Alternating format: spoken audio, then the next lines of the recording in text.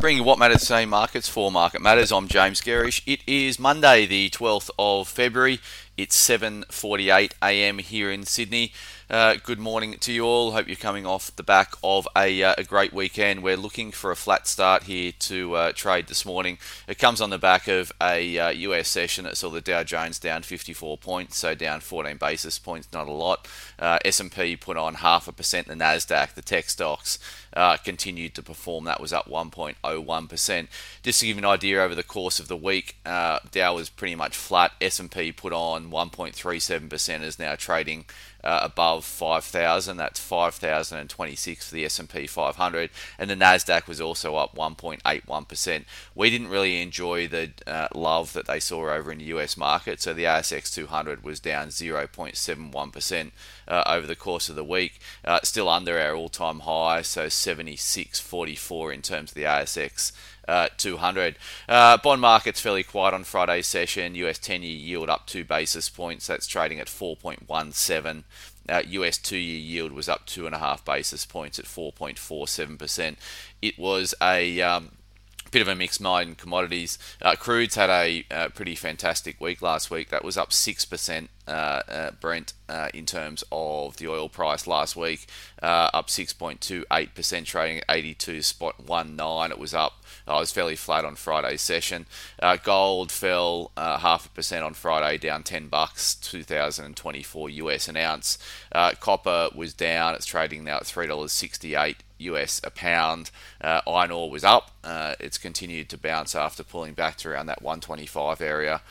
In terms of the iron ore price, it was up 1.65%, and coal prices, I should say, up 0.4%.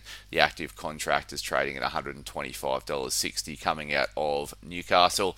The ETFs we track overseas, so lithium stocks edged higher again. They're up 0.36%, but pretty much the rest of the commodity complex was lower. So copper down 1.23%, uranium down 0.77%.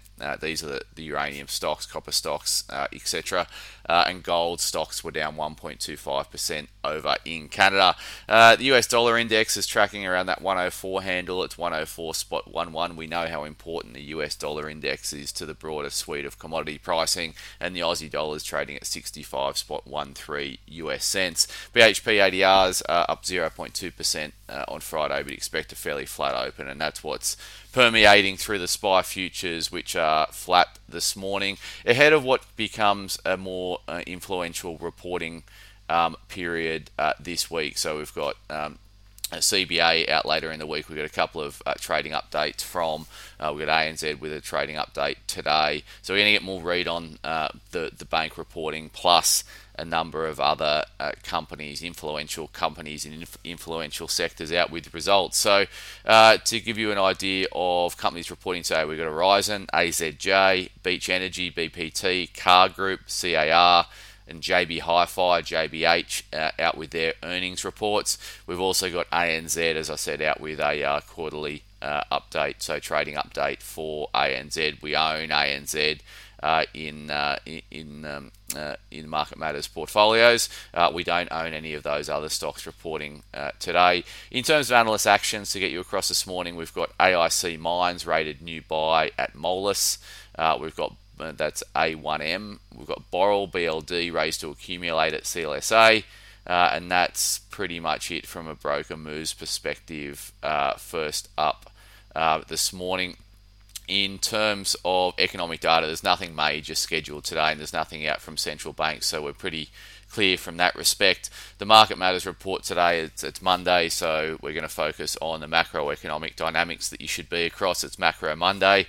We'll also include a video update from January performance across the suite of Market Matters portfolios, so keep an eye out for that at 9:45 this morning. And as always, thanks for starting your day with Market Matters, and have a great trading week.